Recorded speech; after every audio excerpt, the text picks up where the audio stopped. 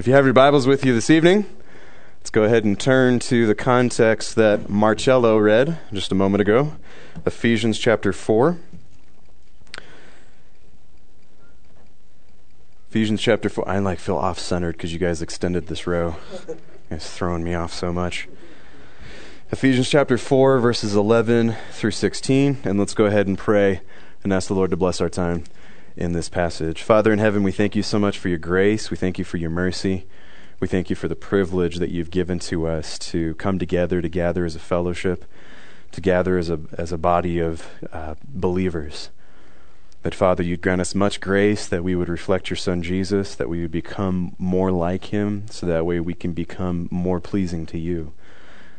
Father, we pray that you'd instill it within us by your grace, that to be pleasing to you is our sole enjoyment and our sole priority, and that would be seen as one of the greatest treasures that we as fallen, sinful creatures could ever hope to obtain, is the opportunity to be pleasing to the infinite, holy, and sovereign God. So, Father, we pray that you'd grant us much grace, help us to move away from sin and into righteousness even more and more, and that you would be glorified by that. And we pray this in your Son's name. Amen. Last week, we saw, or actually not last week, I'm sorry. Last week was in Phoenix, and that was a fun time. Last 2 weeks ago, we were studying the concept of gospel motivation. In other words, that our actions, our activities, just as a whole, that's the idea of gospel motivation, that things that you would be doing, things that you would be participating in, would all be done so as a result of being motivated by the gospel. You're not doing things to cause God's pleasure or God's involvement within your life. You're doing things because God is involved in your life. That's the idea of gospel motivation. We had looked at that in the dating series, where really the main motivation to pursue somebody of the opposite sex in a romantic context is for the glory of God, that you would glorify the Lord in your actions and your behaviors and your thoughts and your activities, all those different things. Well, last time we had looked at the subject of gospel motivation and how that can basically move us into unity, being motivated by the gospel. So Christ has saved us. He has redeemed us from our sins. He has taken the wrath of the Father so that we would be wrathless for all of eternity. And as a result of that, we would then look at other individuals and experience enjoyment with other individuals who have experienced the same thing. So we're all filled with the Spirit. We're all blood-bought individuals, and by virtue of that, we're brought into a relationship that would exist with one another. We're brothers and sisters in Christ. There's a unity that is supposed to exist. This evening, we're going to look at concepts and principles of how that's going to play out in ministry. How gospel motivation will affect ministry, or even putting it this way, that Paul uses gospel motivation to teach us how to correct inactivity within our lives. In other words, as you become a Christian, as you've been saved, there is now something that you have been saved unto. There's a pretty common understanding in many evangelical circles that we need to be so obsessed with doing whatever is necessary in order to just simply, and I say that candidly, but in order to just simply save somebody, in order for somebody to just simply be a Christian, and then beyond that, there's really not much other concern or care for what takes place within their lives. If we can just check it off of the checklist of our ministry that we are enabling the opportunity for people to become Christians, then we're good to go. We don't have to worry about anything else beyond that. But as we study the New Testament, as we see the Scriptures, we begin to see that God is teaching us that you haven't only, as amazing as this is, as satisfying as this is, as fantastic as this is, you haven't only been saved from sin. You haven't only been saved from something. Now, as magnificent as that is, that would be considered enough except for God's teaching of what a Christian is supposed to be or do. You've been saved from something, and you've been saved to something. There's now a lifestyle that coincides, that cooperates with who you now are as a Christian. And there's a word that is commonly associated with the activity of a Christian. It's called ministry. We're going to examine that in much more detail as we go through our context this evening. But there's going to be, and there has even been already, significant gospel motivation for Christians to stop being inactive, for Christians to stop being idle, for Christians to stop being stagnant. Do you guys know what stagnant water is? Have you guys ever heard that terminology before? Stagnant water is essentially water that's been allowed to sit completely still for long periods of time, and as a result of that, it develops a stench. And so Paul is giving us gospel motivation to stop being stinky Christians that are just sitting there and there's no activity, there's no movement, there's no ministry that is taking place. And if you examine it within that framework, within that context, Christ paid everything. He died upon a cross to make you wrathless.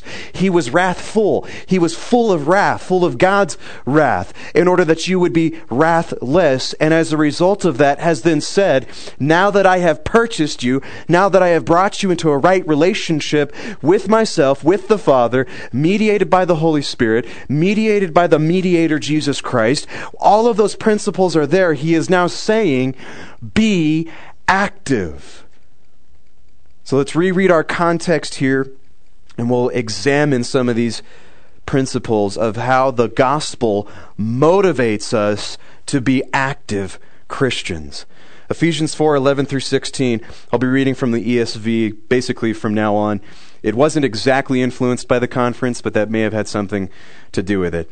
Ephesians 4:11 through 16. And he gave the apostles, the prophets, the evangelists, the shepherds, and teachers to equip the saints for the work of ministry, for building up the body of Christ, until we all attain to the unity of the faith and of the knowledge of the Son of God, to mature manhood, to the measure of the stature of the fullness of Christ, so that we would no longer be children tossed to and fro by the waves and carried about by every wind of doctrine, by human cunning, by craftiness in deceitful schemes.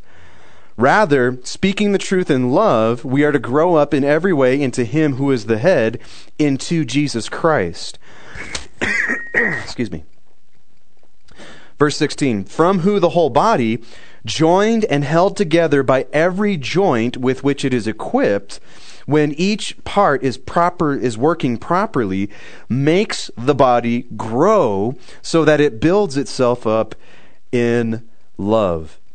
Christians, especially those that are motivated by the gospel, to put it simply, have work to do. There's also a false perception that exists in many evangelical circles and many Christian circles that if somebody is being paid by the church, that's an individual who should be working. If they're receiving a paycheck, they're on staff, they're an individual who has pursued a career specifically within the church, that's what work looks like.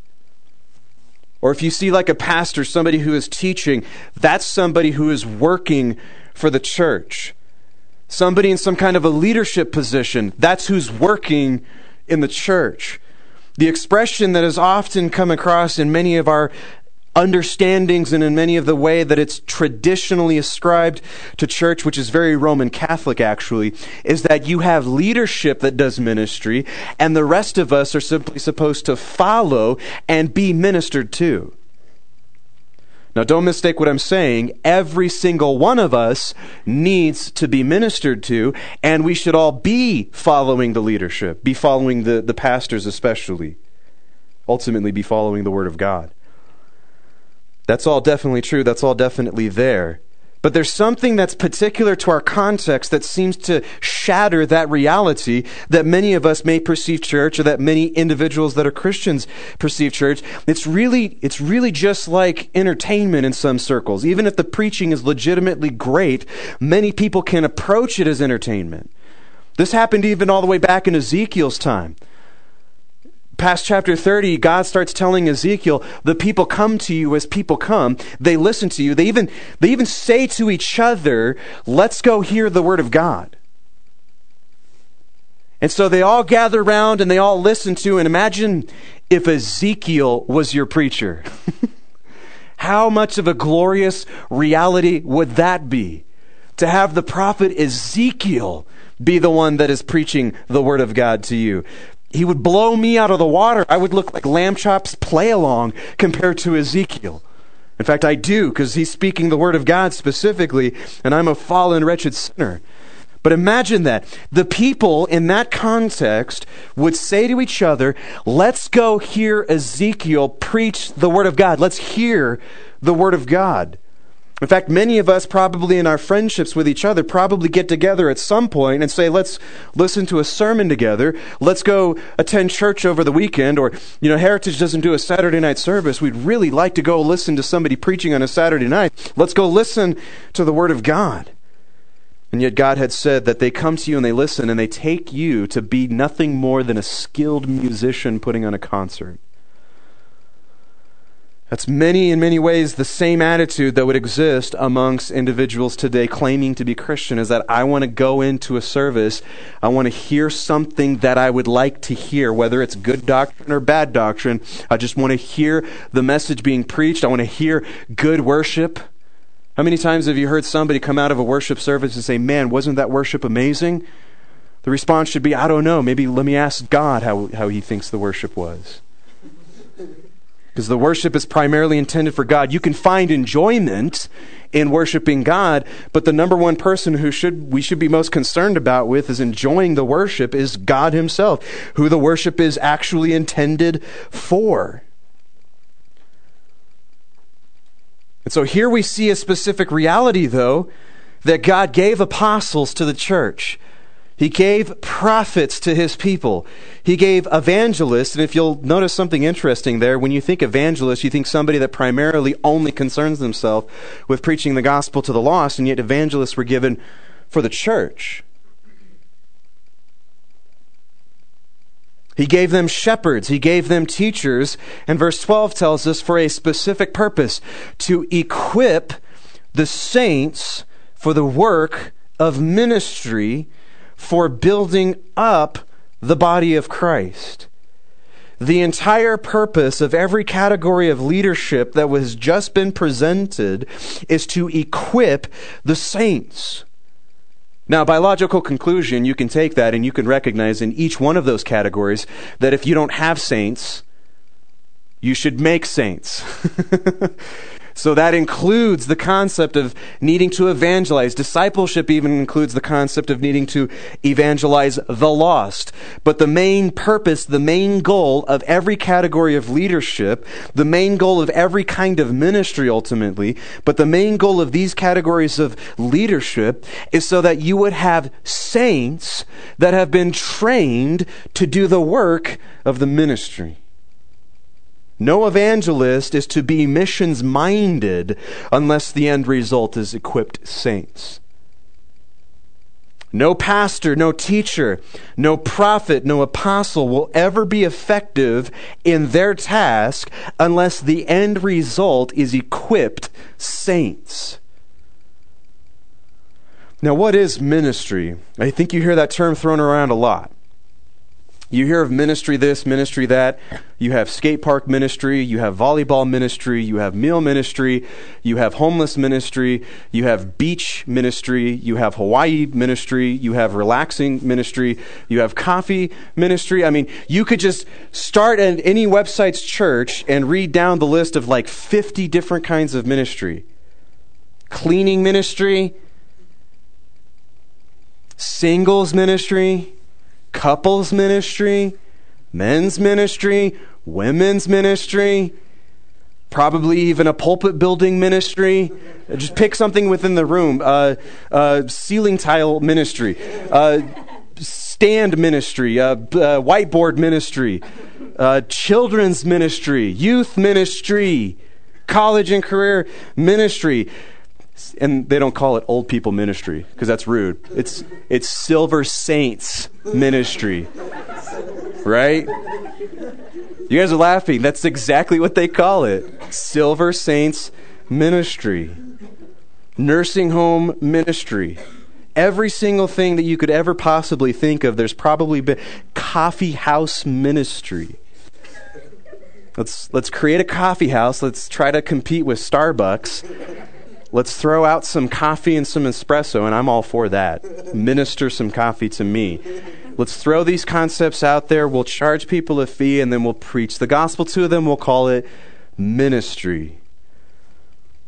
Gangs ministry, trying to minister to people in gangs, or street ministry, something of that effect.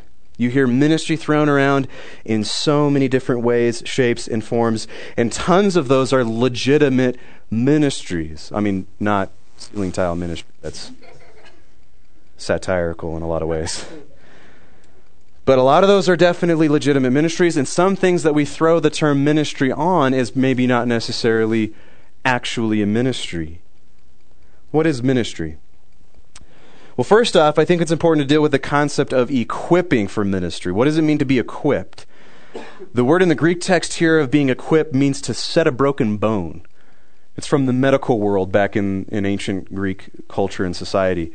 It's what you would do if you were going to set somebody's broken leg, if you're going to set somebody's broken arm, you would essentially katartismos it. You would equip it. You would give it the ability to be set and to be put back in place. So in reality, the idea of equipping saints is to take broken people, take jacked up and messed up sinful people, and to set those issues straight, to correct the issues of sin within their life, the issues of brokenness within their life. The idea also includes the concept of furnishing a home. Now, how in the world in Greek thought and in Greek culture and society you go from medically setting bones to making your bedroom look legit with furniture? I don't know. But that's the usage of the word, katartismos, is to furnish a home, to fully furnish a home with all of the things that are needed to make that a proper functioning home. So again, it's kind of like the idea of not just saved from something but to something. It's the idea of correcting something but also adding something. Giving things to an individual that were not previously there, that are necessary for them to properly function. That's the basic idea of being equipped in its definition. Now, there's going to be applicational value in how that plays out in terms of preaching the Word of God to somebody and helping them grow out of sin, teaching them what God expects them to be doing, and teaching them more about God, because there is no such thing as ministry if a person doesn't know anything about the Lord. So those things are definitely going to be there. So regardless of what ministry is, an equipped person is a person whose sin is being fixed and is growing in their knowledge of God and His Word, and is growing in their effectiveness of understanding what they should be doing in ministry. People who are ignorant of Scripture and have ongoing issues of sin are not equipped for ministry. So in that respect, what is ministry? The word means mediation or being an intermediary. That's a really fancy way of saying somebody who stands in the gap between two people. Somebody who mediates concepts. If you guys have ever gone through some kind of a mediation, I know of individuals who have experienced divorces, and at some point they need to mediate between the divorced spouses. In other words, somebody who can stand in between these individuals and begin to mediate concepts and somehow come to compromises or conclusions. That's the idea of an intermediary, or somebody who's a mediator. You're going to essentially be ministering to people. You're going to basically stand in the gap between God and them. And you're going to effectively communicate to them the things that God wants them to know. That's ministry. It also is an opportunity for you to effectively communicate things to God from them. Prayer requests or different things like that would be examples. Not that you're replacing Christ's mediatorship, but that you're enabled to be like Christ and to effectively communicate Christ's mediatorship to other individuals. How it is that Christ is mediating for them, you can be in an opportunity in ministry to communicate effectively what God is saying. That's really all just fancy terminology for saying that ministry is to bring the Word of God to somebody and to continually draw that person more and more to Christ. So that's why you can begin to see why ceiling tile ministry is not a ministry. It's a joke. Literally, in that sense, that's a joke. The idea of ministering is bringing something to somebody from somebody else. You're bringing news. In fact, you're bringing good news to them. You're bringing information to them. You're bringing materials that a person would need, material needs even, in order to enable somebody to be more effectively receiving the things of the kingdom. So let me say that one a little bit differently, that you can contribute, and even in some circumstances should contribute, material things like blankets, like Bibles, like clothing, like different things to other people, because that's an avenue and an opportunity and an open door to bring the gospel to them, to bring what God wants them to know, and to bring the reality that God's the one who's giving you these good material things. These things are from the Lord. Every good gift is from the Lord. These things are from the Lord. God wants me to bring you good things like this so that you would know He is personally interested in your life, but not just so that you can have a blanket so that you're warm at night, but so you can have the gospel so that you're warm for the rest of eternity. Taken care of specifically in that way. The primary purpose, the ultimate goal of ministry is to bring the gospel to each other. Bringing the gospel to the lost is included within that concept, but it's most especially the bringing of the gospel on a continual and ongoing basis to other Christians as well. That's why evangelist is being mentioned here. That's why Romans 1, Paul said, I was eager to preach the gospel to you who are in Rome. I was eager to evangelize you Romans. Ministry's goal is always and only primarily concerned with the gospel. Now again, there are ways in which bringing material concepts or different opportunities to open the door, but the primary purpose is so that people would receive good news from God. In fact, giving material things in and of themselves is not going to result in a saved and more mature Christian. Giving cash to a person on the side of the street without giving them gospel is a pointless gesture. How many times do you hear Christianity essentially reduced to just that? Good Samaritan theology is what it would be called. Or at least that's what I would call it. You see somebody on the corner of the street and you don't give them cash, you're not representing Christ. Because Christ had all kinds of cash that He gave out. He had fish, He had bread, and He took that from a boy. But then He multiplied it.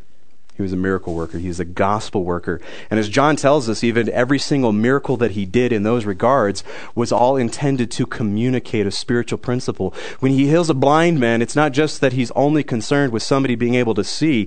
He's concerned with you knowing this is what it's like for you to be blind spiritually, and I'm the one who can make you see. In fact, even if you reference Acts chapter 3, Peter and John are walking into the temple to pray, and they see this guy who's been lame from birth. He's sitting at the gates of the temple, and of course, he's got a great panhandling business plan. People are walking into the temple. These are religious people. I'll stand in front of the temple. Well, not really stand because he's lame. I'll sit in front of the temple.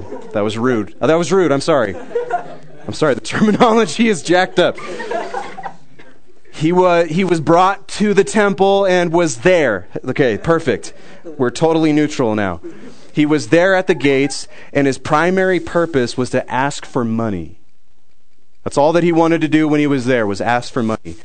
Peter and John come across, and he looks at them and he's like, here's a cash opportunity.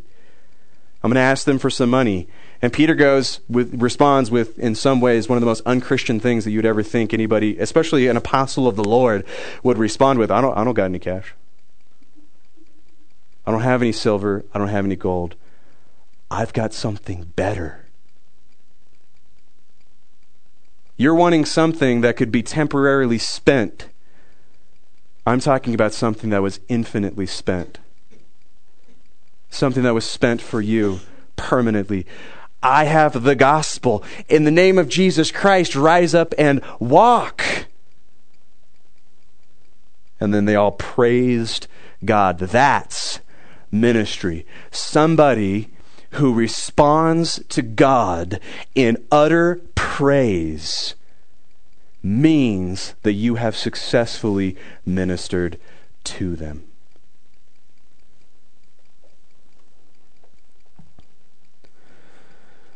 Second Corinthians 9:11-15 gives us a clearer understanding of ministry. You will be enriched in every way to be generous in every way, which through us will produce thanksgiving to God. The whole purpose of having the ability to be generous, and I would even say contextually that this is more spiritually generous, but regardless of what it is, it's talking about generous in every way. So that would include the ability to give things, supplying the needs of the saints, but that the purpose would ultimately produce, the produce of it. What is this that you're planting? What is this going to do in somebody's life? If it doesn't cause them to thank God, you failed in ministry. That's not ministry. Verse 12 of 2 Corinthians 9. For the ministry of this service is not only supplying the needs of the saints, but is also overflowing in many thanksgivings to God. In the lives of the people that are being ministered to, if they cannot but help to explode because you've been pouring too much grace into their lives, like a balloon. You keep filling it up with water, and then it erupts, it explodes, and water gushes forth. It should be that way with the person that you're ministering to, that they have swelled up so much with grace, and they cannot help but explode and usher out thanksgivings unto God.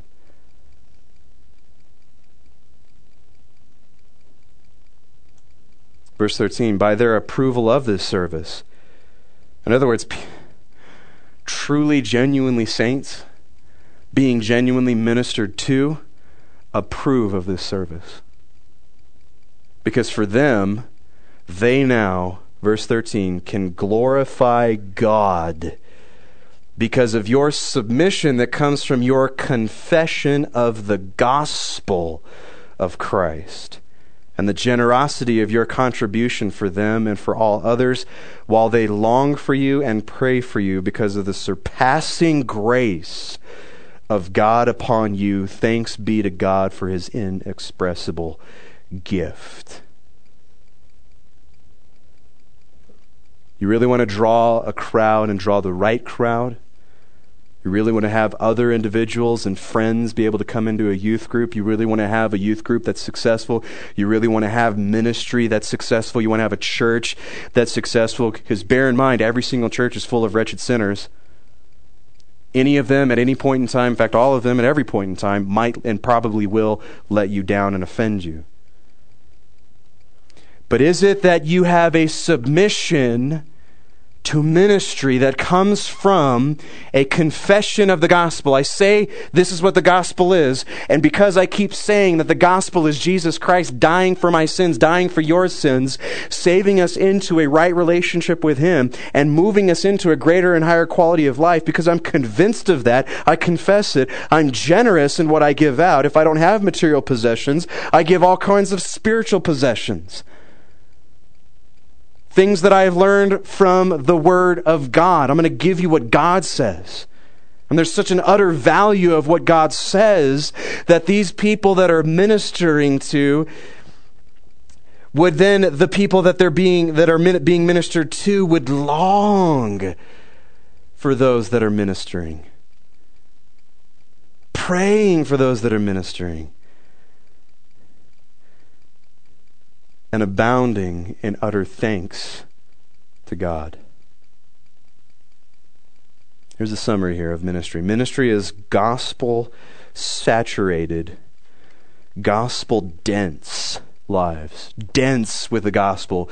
If you were in water, you would be sunk to the bottom of a lake because of how dense you are in the gospel, how weighty the gospel is in your life, how much gospel is in your life, how motivated you are by the gospel to help each other, and specifically to help each other become more like Christ.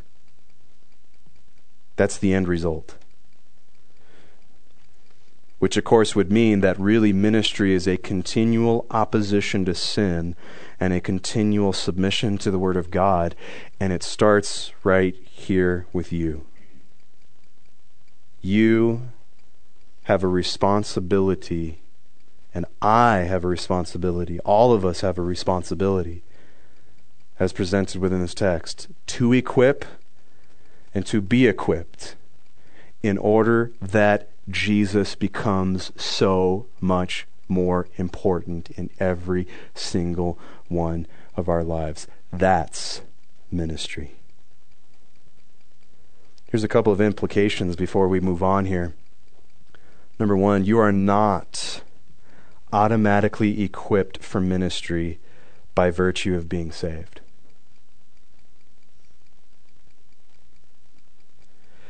The Corinthians experienced that.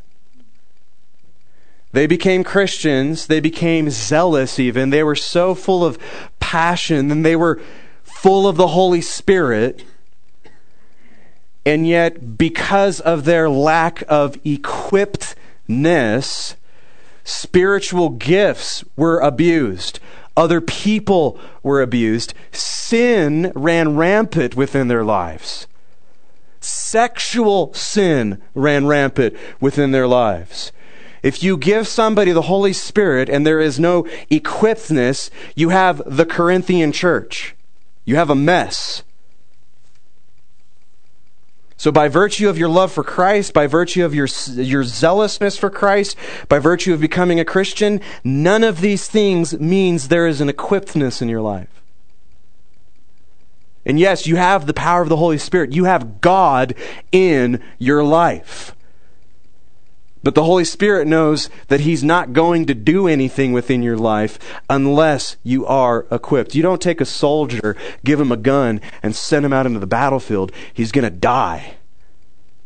Just because you give him the power to kill other opponents doesn't mean that he's going to be effective or that he's going to do anything. He has to go through boot camp. He's got to go through training. He's got to be equipped thoroughly in order to be more effective out on the field, to be a more effective and a more perfect soldier. No Christian is ever equipped outside of what the apostles, prophets, evangelists, pastors, and teachers are giving from the words of God. Nobody is. Second implication is that sin will ruin your ministry. Sin is an utter ruin of ministry. Back up at Gospel Life, we watched this. There's been too many opportunities that we have seen where pastors' ministry specifically has been ruined because of sin.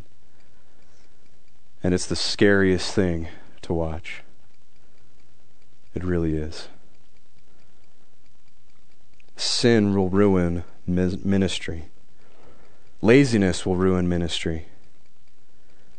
I'm always reminded of Hebrews chapter 5, and in a long way, without having to explain all the details, the author of Hebrews' audience had been Christians for 30 years, maybe even more. And though they had been Christians for 30 years, the author of Hebrews says in Hebrews chapter 5, you are all spiritually immature Christians because you have become lazy of hearing.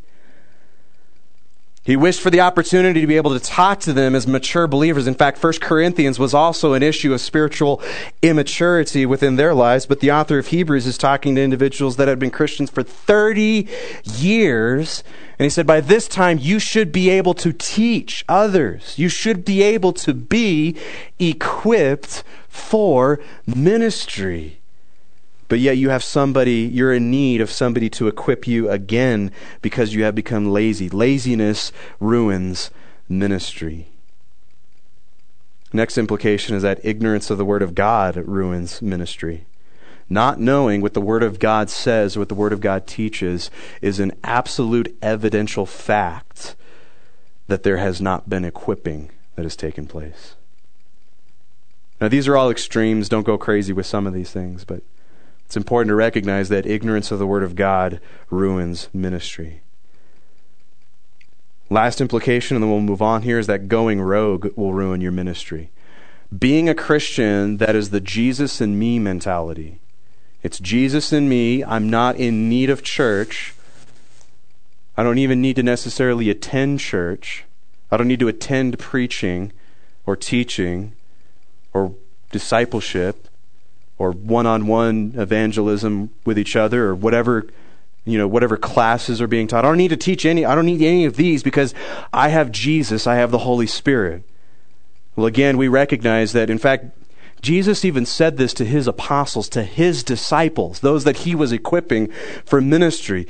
He even said that the Holy Spirit will come. He will bring to remembrance tons of things to your mind, but the only things that the Holy Spirit will ever bring to remembrance in the lives of Christ's followers is the things that Jesus has said.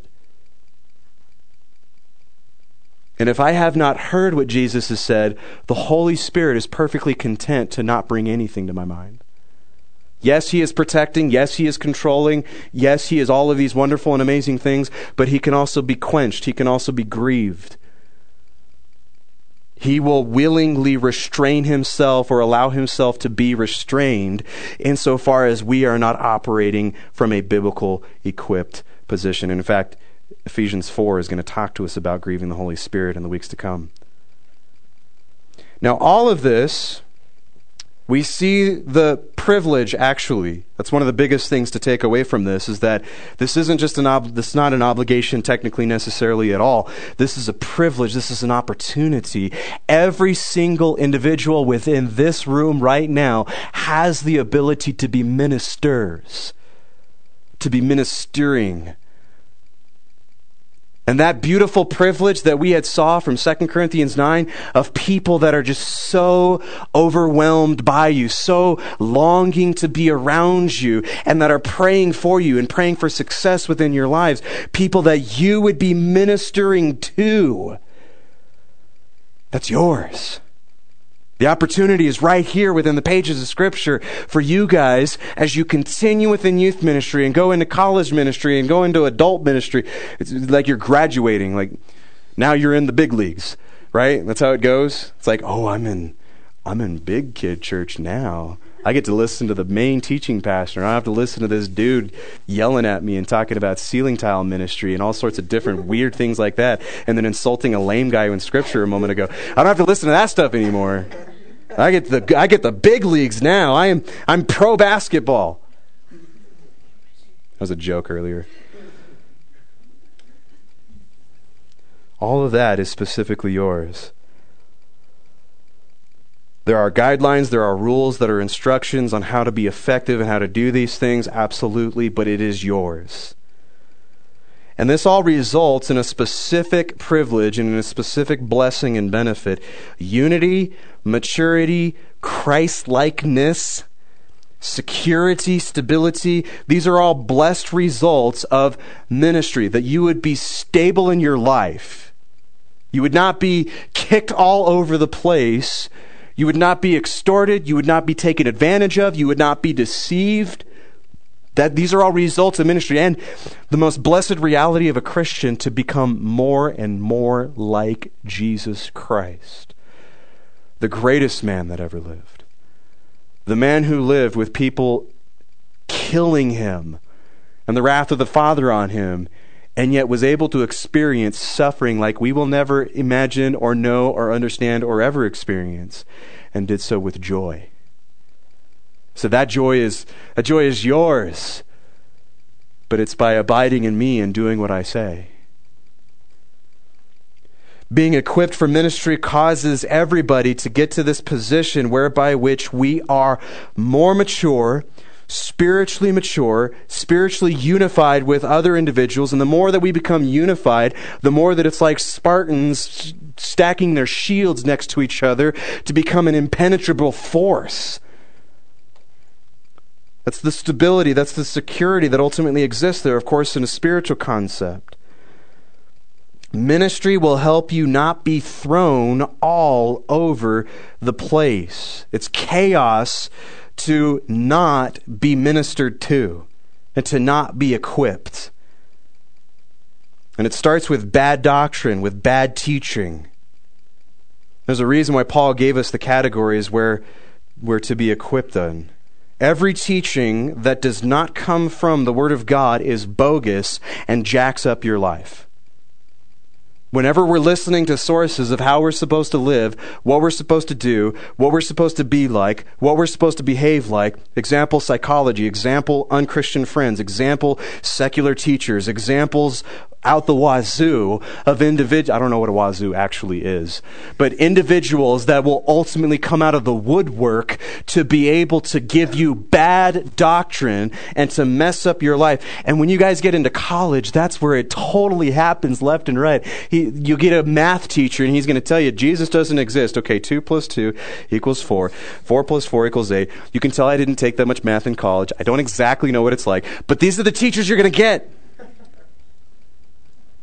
You'll get world religions teachers. You'll get all sorts of secular teachers, all sorts of people that will give you bad doctrine, bad teaching.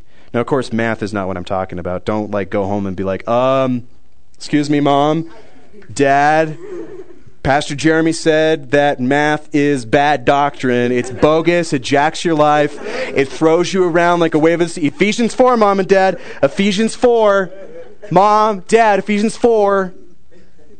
Stop teaching me physics. I don't care about potential and kinetic energy. It's bad doctrine. It's bogus. See what I mean? No, that's not what he's talking about in those kinds of concepts. He's talking about things that affect your beliefs, your philosophies, your outlooks on life, your behavior, your relationships, your goals, your hopes, your dreams, these kinds of things. Bad doctrine will lead you astray. This kind of teaching is trickery. This verb trickery comes from the Greek word that means to play with dice. It's exactly what bad doctrine is. It's you go to somebody who's a secular philosopher, you go to somebody who's a heretic, who's a false teacher, and all they're doing is rolling the dice in reference to your life. What are you supposed to do right now? Well, let's see here. All right, snake eyes. Here's what you're supposed to do. It's playing dice. It's playing around with your life, and it's not coming up with anything that is ultimately going to be valuable to you. And of course, the main idea is to cheat you. Bad doctrine is intended to cheat you out of what you should be experiencing in life, and somebody then, by teaching you bad doctrine, can take from you what you should be experiencing within life. Non-biblical teaching pertaining to matters of life, how somebody should be living or what kind of behavior they should have, it's dishonest, it's unfair, and it's taking advantage of you. If it's not from the Word of God, you are being cheated. And it also means that you're not being equipped for this glorious concept of ministry, nor are you being ministered to. It's craftiness, which also carries the idea of deceiving somebody, taking advantage of them. Basically, it's a teacher who's very skilled at manipulating you in order to make you do what they want. And it happens more often than not. They would even resort to threats or extortions. If you're not doing what I'm saying, I'm going to expose you for being a terrible person. That's the beautiful thing about being a sinner, is that you have already confessed to being a terrible person. You've already opened up your arms to the God who is able to save you and said, I am wretched. I am sinful. Christ, take care of me. I'm clinging to the righteousness of Christ. Of course I'm a terrible person. Of course I am. Teaching that is not grounded in and comes from the Word of God will lead you astray.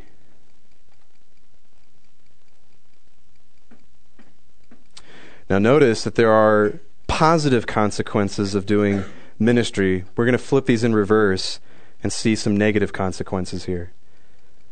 Number one, the entire body isn't functioning properly. The entire body isn't functioning properly if there exists even one person that's not equipped for ministry. Everybody else is affected by unequipped Christians. That's why the Bible even talks about a little bit of leaven leavens the whole lump, even a little bit of sin. Hebrews talks about bitterness can defile everyone else.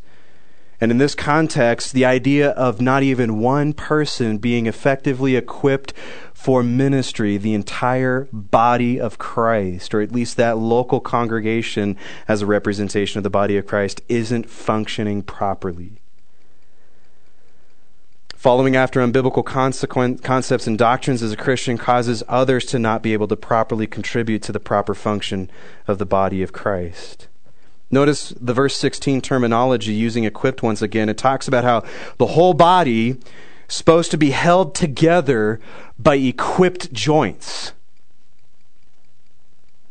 By joints that are thoroughly equipped and thoroughly adequate to be a joint, to be able to be something that is holding a particular body part connected to another body part.